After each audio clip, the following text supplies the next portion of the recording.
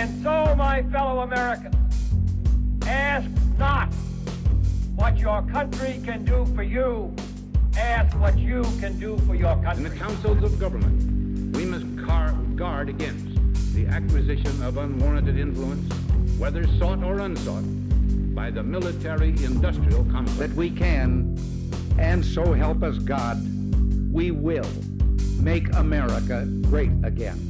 What's up, guys? Welcome to another episode of the No Gimmicks Podcast. I'm your humble host, as always, Brady Leonard.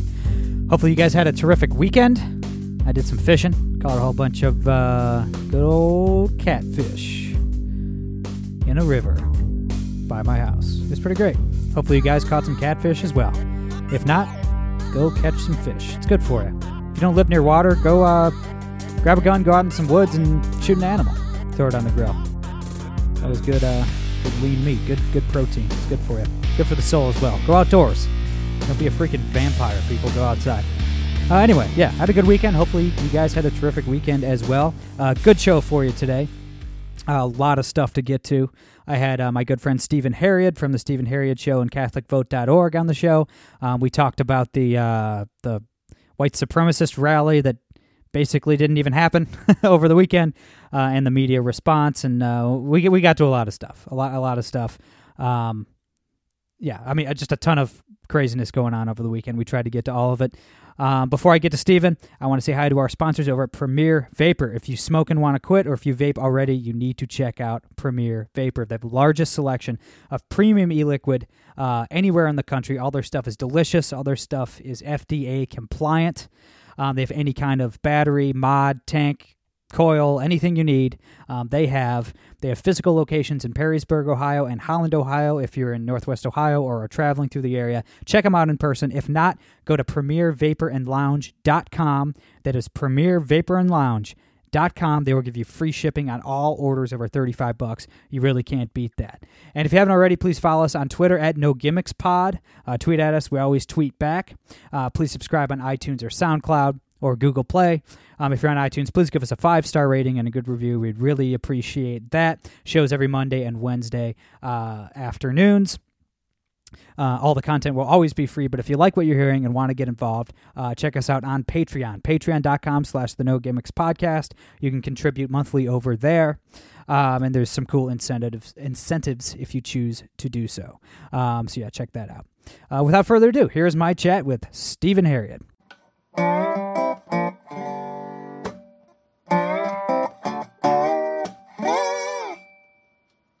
All right, guys, we're here with Stephen Herreid of CatholicVote.org and the Stephen Herreid Show. Stephen, my friend, thanks for coming back on. Pleasure to be here. Thanks for having me. As always. So yeah, let's dig into some of the news over the weekend. There was the Unite the Right rally, which is a white nationalist, racist rally in Washington, D.C., or was supposed to be a rally. Somewhere between 20 and 30 white nationalists showed up.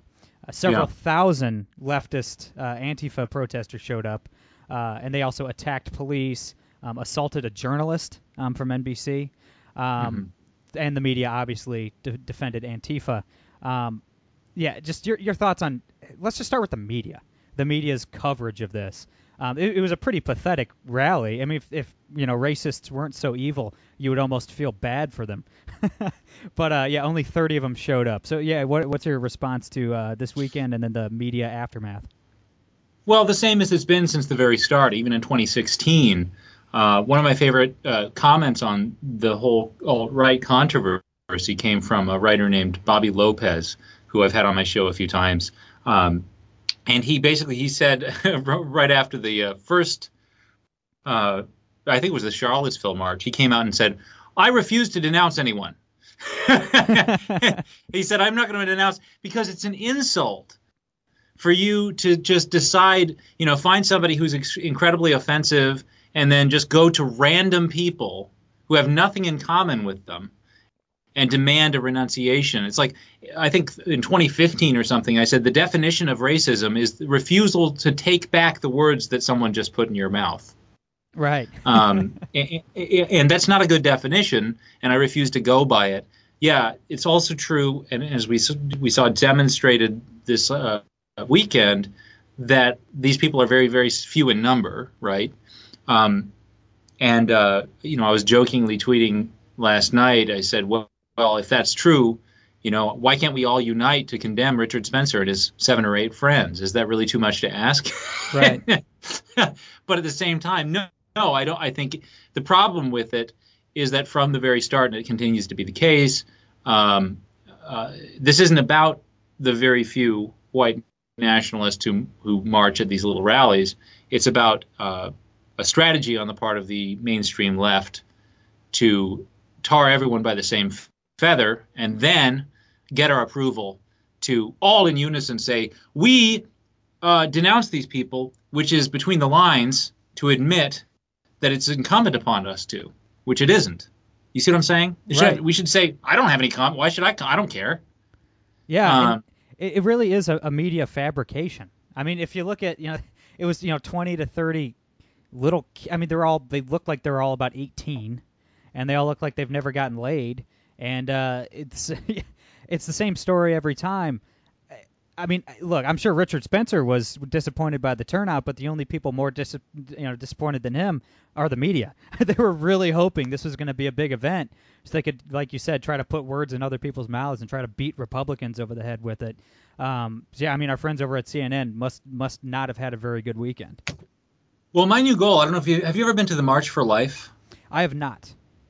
Well, I've been to the March for Life. My new goal is to get those 20 or 30 racists to come and join us at the next March for Life so that we get media coverage. Yeah, wall-to-wall coverage, man. Right. And my thought is, they wouldn't like it because they're all, by the way, pro-abortion. White nationalists are totally down with eugenicism. Why not? Right. So what we could do is we could just give them pro-Margaret Sanger signs and they could be in the counter-protest. Right. But at least the media would show up.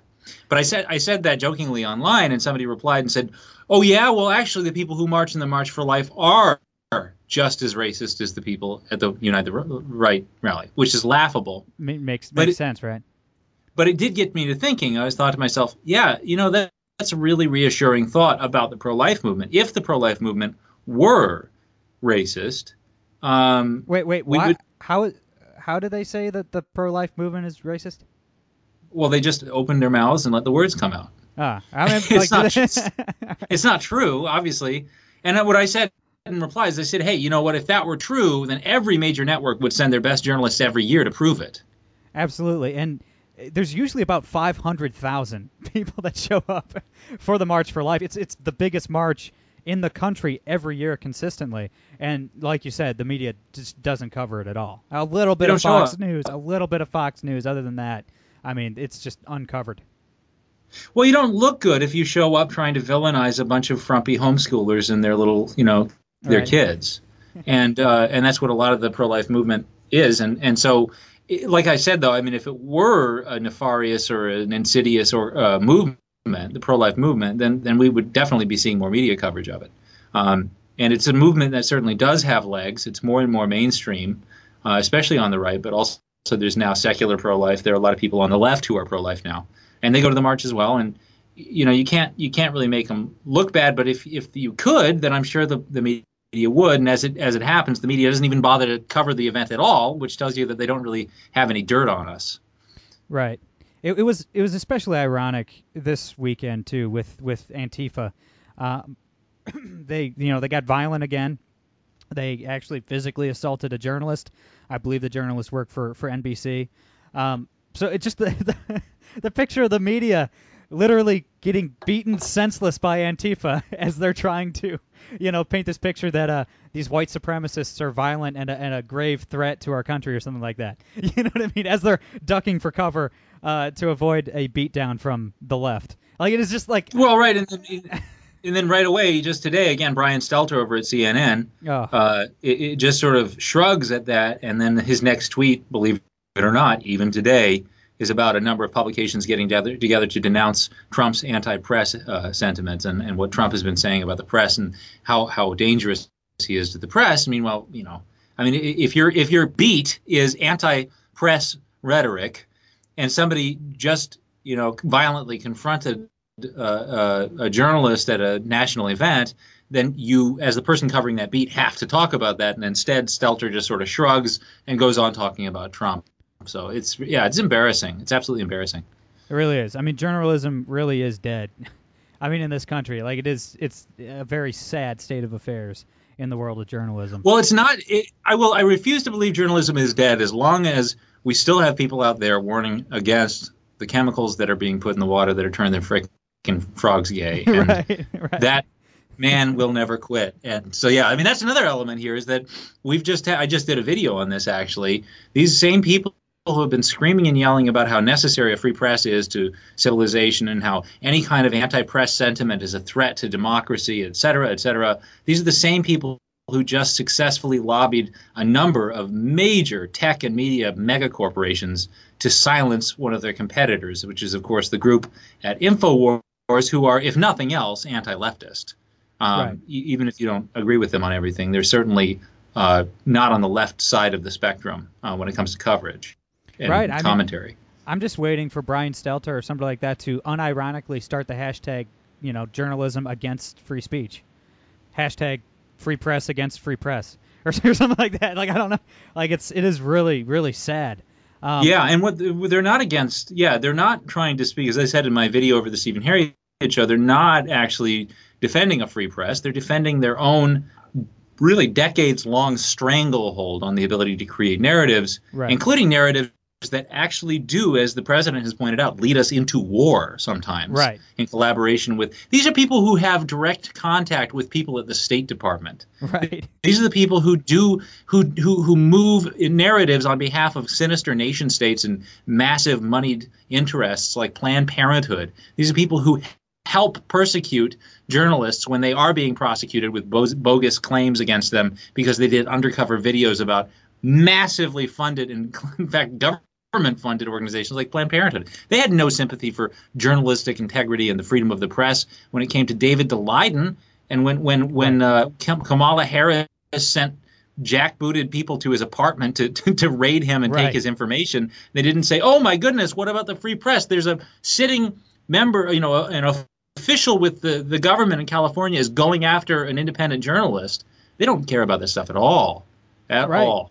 Right, and you brought up the wars as well. I mean, these are the same people that helped to drag us into the Iraq War, and these are the same people that lied after Benghazi, and spread the Obama administration lie that it was about some anti-Muslim YouTube video. That's why Ambassador Stevens was murdered and all the other U.S. troops over there and stuff like that, and just helped Obama lie his way into taking out Gaddafi for absolutely no reason and destabilizing half of Africa. Yeah. Well, and tens of thousands of civilian deaths later, right?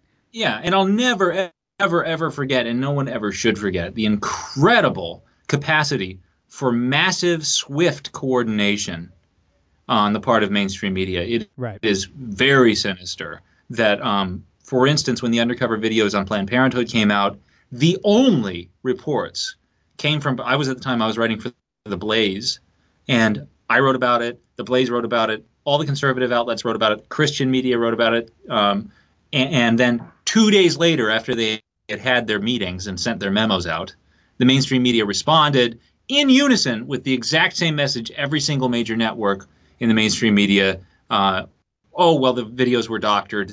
This is very sinister. This is a hit piece. This is partisan.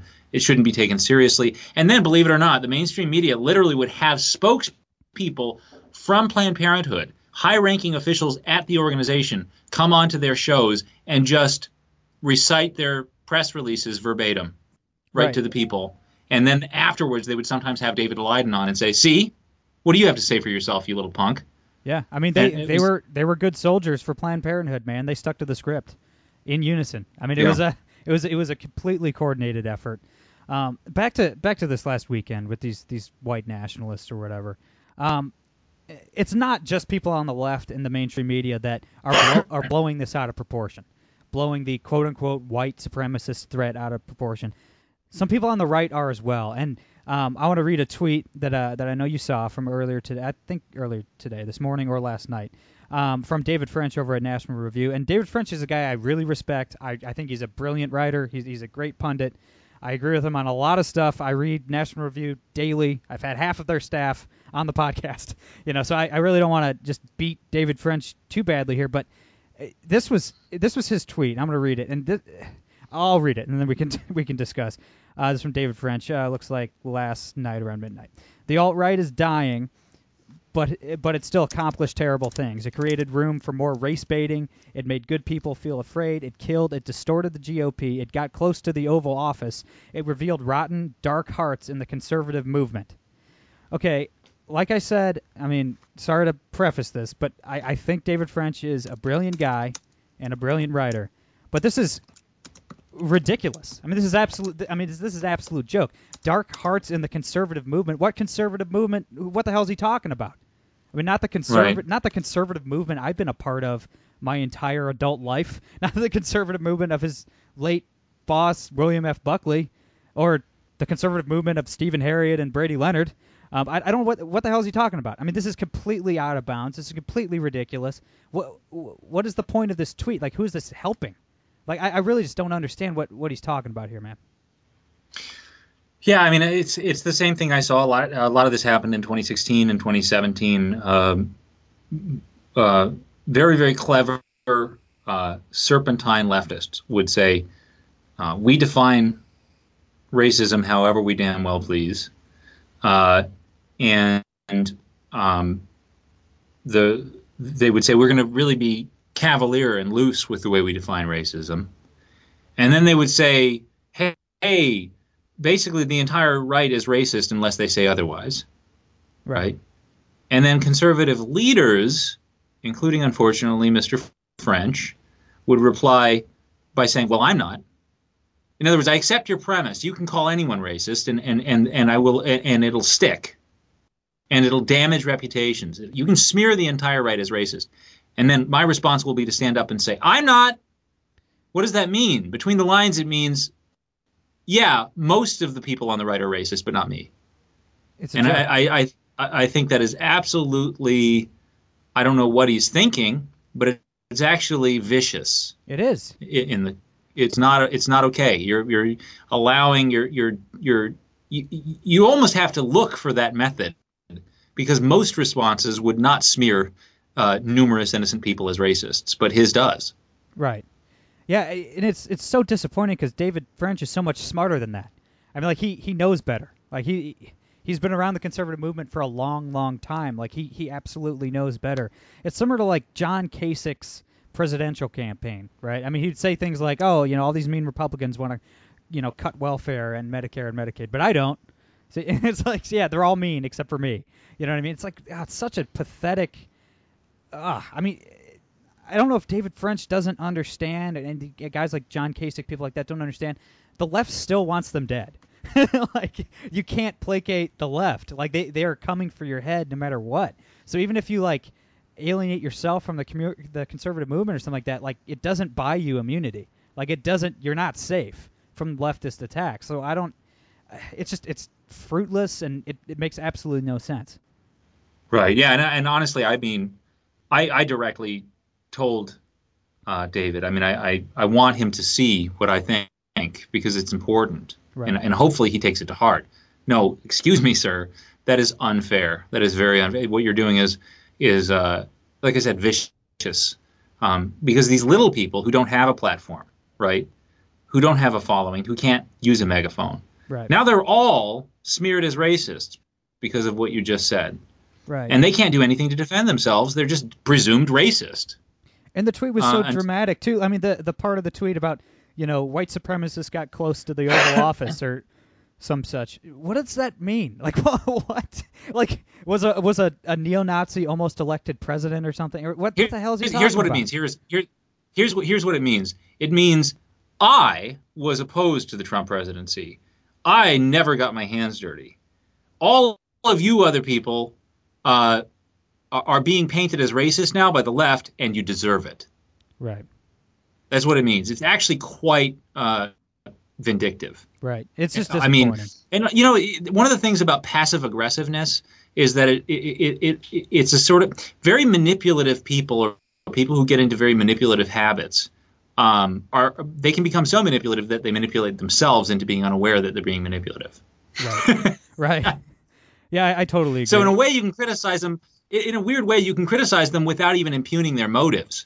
Right. So I leave David French's motive is open for speculation. I don't have any conclusive things to say there. But what he's doing is classically very passive-aggressive, and it's very vindictive, and it's directed effectively, regardless of his motives, at innocent and good people, especially people who worked closely to get the Trump White House, to get Trump into the White House, which is very unfair. Many good men and women worked within the GOP and said, this is our best choice now. He's our nominee. We're going to do what we're going to do. And they don't deserve to be smeared. Right. I mean, about 65 million people colluded to put Trump in the Oval Office. So, right. To insult all of those people is pretty shocking. And I'll invite David onto the show. I'd love to talk about it with him. And, he's a really, really smart guy, and I'm sure I'd agree with him on most things. But this one, not one of those cases. Not by a long shot. I want to move on. Stick on the topic of race here. Not that I care about race at all, but the left, all they care about is race. So I really wanted to bring this up. The Hill wrote a piece about Senator Tim Scott from South Carolina yesterday after he went on Face the Nation on CBS and defended President Trump and Trump's agenda. They tried to slam Tim Scott for being too pro-Trump, but the headline and all the tweets included the headline, Black GOP Senator defends President Trump, right? I mean, not once. I mean, they tweeted about it 5 or 6 times. The headline on their website and all over the place. They never call Tim Scott by his name. It's Black GOP Senator. I mean, this is like, what if we did that? What if people on the right did that? And for 8 years when President Obama was in office, Black United States President, signs awful health care bill into law. Black United States President, invades Libya for no reason. Like that, it's completely ridiculous. I mean, show the man some damn respect. He's a United States senator. Like, he's a very, respectable, wealthy, successful person. He was a successful attorney and worked his way up into the United States Senate. You can't give the guy a name. Come on. If you're so obsessed with race that all you see is the color of the guy's skin. I mean, that's all they care about. That's it. Right. What was it that he was saying that they were actually quoting him to say? I'll have to look it up. It was something along the lines of, like, President Trump has moved us forward on this issue or the other. Like, it was a very benign, like, just basic GOP senator line. Like, it wasn't even it was nothing. He said nothing. Interesting. Nothing controversial at all. Interesting. Yeah, no, I mean, that's unfortunate. I mean, we just, of course, saw that spate of primary elections, and they did the same thing with a particular candidate who was elected. She was gay and Native American. And then, and they led with that rather than her name. And then former MMA fighter too, because she was a former MMA. It was gay Native American MMA fighter. Yeah. That's a long line too. I mean, you'd save a lot of time by just saying the woman's name, for God's sakes. Yeah. Well, I mean, I guess the other. I mean, I don't know. I mean, I'm always on the fence with a lot of identity politics stuff. I don't know. It's not that I want to be sensitive to the cultural Marxist dissembling and sort of divisive language, but at the same time, there is something to be said for minority races and sexualities being mentioned as they are relevant to various political propositions. But with because in other words, if you're talking, for instance, about that person who was elected, and we're talking about this person is going to advocate for LGBT stuff because they're LGBT. That's relevant. But yeah, you're right. Tim Scott talking about, I don't know how that related. Whatever, it depends on what he was talking about. If he was talking about something racial, I guess you would say, yeah, you would mention his race.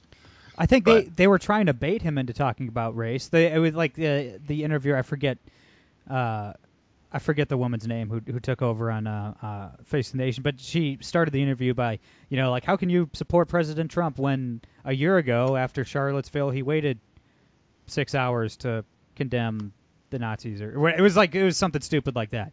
And Tim Scott, responded with like, well, this is all the progress we've made, and we're moving forward in the right direction on all these issues. I mean, he handled it like a normal senator would. Right. Just didn't take the bait. Right. Yeah, I mean, I generally like what Candace Owens is doing, where she points that kind of stuff up, and she says, hey, look, we're tired of being basically what a lot of interviewers do with racial stuff is if they have somebody on a show and they are a member of a minority race, they will always basically say, "Are you going to say the race thing?" Because we have a race thing, we have a race script. Did you get yours? Because you're supposed to say this and that and the other about injustice and about how to solve it. And if you're a conservative black, you're in trouble because you're going to say, well, no, actually, I'm sorry, I don't work on that script. I have a different script.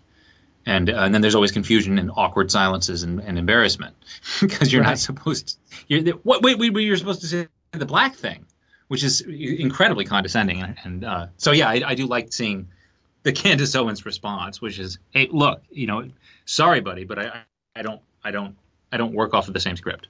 Well, I'm sure you saw the video from last week of Candace Owens getting mobbed by leftists at a coffee shop or something, and they were chanting F white supremacy at Candace Owens, right? Which is just, it's like, that's it. That's all they have. Like, that's their script. Like, that's the leftist protester script. They don't know what to do.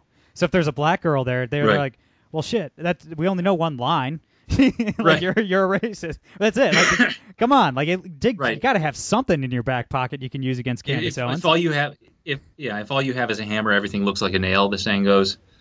If all you have is Antifa, then everything looks like a white supremacist, even if it's Candace Owens, who's a female black person. Right. And if all you see is race, like the Hill, refusing to call a sitting senator by their name, for God's sakes. But that's just rude, no matter who you are. I mean, that is just extremely rude, and that's very small of the Hill to do that. But if all you see is race, if the only thing you notice about somebody is the color of their skin, you're a racist. I mean, that makes you that's racism. You know what I mean? Like, it's just astounding, the racism of the left. So I want to get to the video you posted on your channel on the Stephen Herreid show last week, and I talked about it too on my show last Wednesday. Was the Alex Jones being permanently banned from just about everything. I think Facebook, YouTube, Apple, everything, and just the censorship as a whole. And you made the point that the mainstream media is more dangerous than Alex Jones. I completely agree. I think you're spot on there. And I think right after you released your show and I released my show, I think that same day, Gavin McInnes, who is the founder of Vice, and he's a comedian, he's also a host over at CRTV, he was banned permanently by Twitter, as well as all of the Proud Boys accounts, which, if you don't know, the Proud Boys are this, like, goofy group led by Gavin McInnes, who, what's their thing? They're like Western chauvinists or something like that. It's pretty Western funny. chauvinists, that's right. Western chauvinists. But they're not racists. They're a multi-ethnic group. They don't show up to any of these white nationalist marches or anything like that. They're just, a conservative group. So they were all kicked off of Twitter. Where is this gonna? We can dig into that a little bit, but real quick, like, what's the internet gonna look like in a year? I mean, just like, what's your prediction? That depends on a lot. That really depends on a lot of things. One thing is that basically all of the mainstream platforms that we use are not just platforms. As it turns out, my coworker Josh Mercer over at Catholic Vote, he says this is Twitter is a liberal blog, and you're just one of the people in the comm box. And that's pretty much it. I would even say not even liberal, and I wouldn't even put it on a left-right spectrum. I would just say Twitter is an establishment blog. Right. And that's the contrast. And when I made my video on the banning of Alex Jones, I actually combed through it to get rid of all reference to left and right, because this is much more about establishment versus independent than it is about left versus right. As it happens, the establishment, when it comes to domestic policy, tends to be very, very cultural Marxist, because that's the best way to get people in line, right? And to weaken a society and make it docile to drastic changes. But it also means it's the war party. These are the people who decide at random when there's going to be a quote unquote catastrophe that requires the entire West to get involved and destroy a nation. Right. And that's not always a left wing thing. That's just as often right wing as left. Right. So yeah, that's why I would characterize. In addition, that's a big part of why I would characterize the mainstream media as far more dangerous. Unless we're going to pretend that InfoWars could or would try to start wars.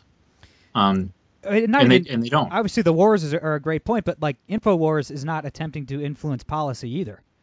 Like even taking wars out of it, which obviously wars are the biggest piece of the pie, I think, in both of our political ideologies. But I mean, they're not trying to influence policy, and they couldn't even if they wanted to. You know what I mean? They're not like a threat to anything. They're a goofy conspiracy theory show. You know what I mean? They're not influencing anything. I mean, they're not shifting like the public discourse on any major issue in any major way.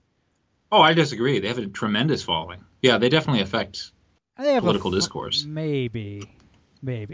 Yeah, they do, especially Paul Joseph Watson. He's got a great following. He actually is a very erudite and informative commentator, especially on migration, but also, interestingly, a lot of cultural commentary on things like art and entertainment. He's getting into that kind of stuff.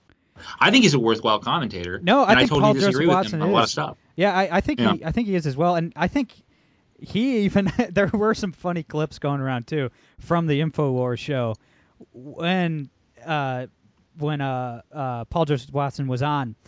It clearly uncomfortable with some of the conspiracy stuff coming from Alex Jones. Like he'd kind of get very quiet after a while and just kind of let Alex Jones do his thing, and then he'd jump in with the actual punditry. Well, and interestingly, I mean, it's interesting you do make that point about not affecting public policy, because there are discussions that go on among InfoWars commentators that are not directly policy related, and that is an important point. Speaking of which, I've had this conversation with Gavin, who you just mentioned was banned from Twitter, where he says, yeah, hey, look, there's a lot of conversations that we just don't have anymore because somebody makes a point and everyone reacts as if that person is an all-powerful dictator about to pass a law to back up their point, rather than just saying, oh, that's an interesting perspective, and discussing it. In other words, like the example Gavin gave is Kevin Williamson, formerly of the National Review, who was booted from The Atlantic because he said something about women who have abortions should be hanged. Right. And people reacted, in other words, in a way that I think is disingenuous, where they said, what he just said is going to be national policy unless we shut him up. Right. No, he's just a columnist. Right. Yeah, I mean, that hanging women who've had abortions would definitely get 60 votes in the Senate. I mean, any day of the week. I mean, I'm sure Chuck Schumer would get behind it even. Yeah, that would definitely become public policy. Yeah, and so that's a big part of this, is that a lot, whatever you think of Alex Jones, you that is true. That element of what you were saying, I think, is accurate. Where you're saying, look, the guy is not actually as powerful as the mainstream media. He isn't a direct partner. As I said earlier, there are people in the mainstream media who are direct partners of nation states and really powerful moneyed interests and people in the freaking State Department. Right. There are cell phone calls going on between the State Department and CNN. Right. And that is dangerous. I mean, how many State Department officials work at one of those networks? I mean, they're on TV all the time. Right. John Brennan, for instance. I mean, he's on CNN constantly. I mean, the guy's a freaking monster. He is a monster. He's a moral monster, and he actually has influence. Right. Yeah, you're absolutely right. And you mentioned something on your show as well. And I actually caught myself. I was ashamed. I caught myself doing this on my own show. Is you said something along the lines, I don't want to misquote you, but something along the lines of, no disclaimers. You do not need to issue a disclaimer and say, well, I don't like Alex Jones, but I'm going to stand up for, freedom of speech. And it almost gets back to David French's tweet that we were talking about earlier, how he's like, I know there are a lot of racists, but not me. Yeah, screw the disclaimers. You don't have to like Alex Jones or InfoWars or believe any of the conspiracy stuff, whatever. It's not important. No apologies, no disclaimers. Everybody should be standing up for the man, standing up for free speech, and standing up to the mob, the bully mob from the left. I mean, that's what they are, bullies. They're coming after all of us. We need to stand up for anyone they come after.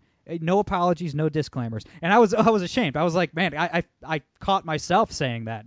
The whole like, I'm not a fan of InfoWars, but I'm like, wait, stop it, Brady Leonard. You're smarter than that. Don't apologize to the mob. They're a bunch of bullies. Never apologize to a bully.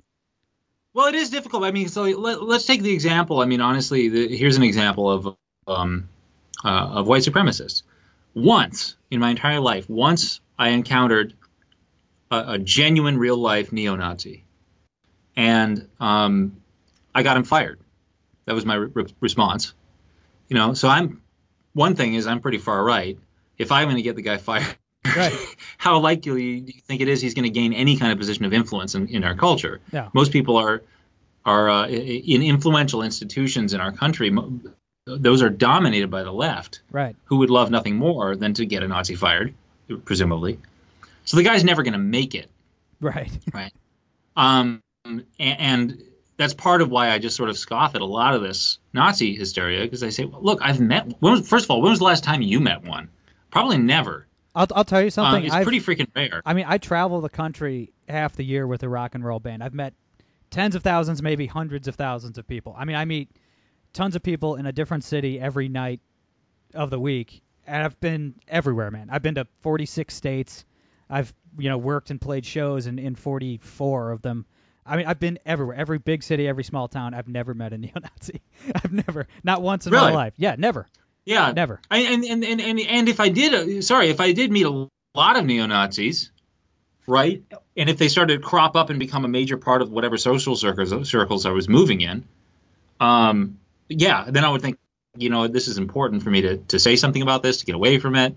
And honestly, the reason why I got that guy fired is because I wanted to keep the environment I was in clean. I wanted to get people away from influence in whatever environment I was in. But yeah, I mean, it's funny. I do draw a line. Obviously, I think any of us would. I would defend Alex Jones because the worst he's done is he said that Barack Obama was literally a demon from hell, which I don't think is actually a dangerous thing to say, because I don't think it's going to do much. No.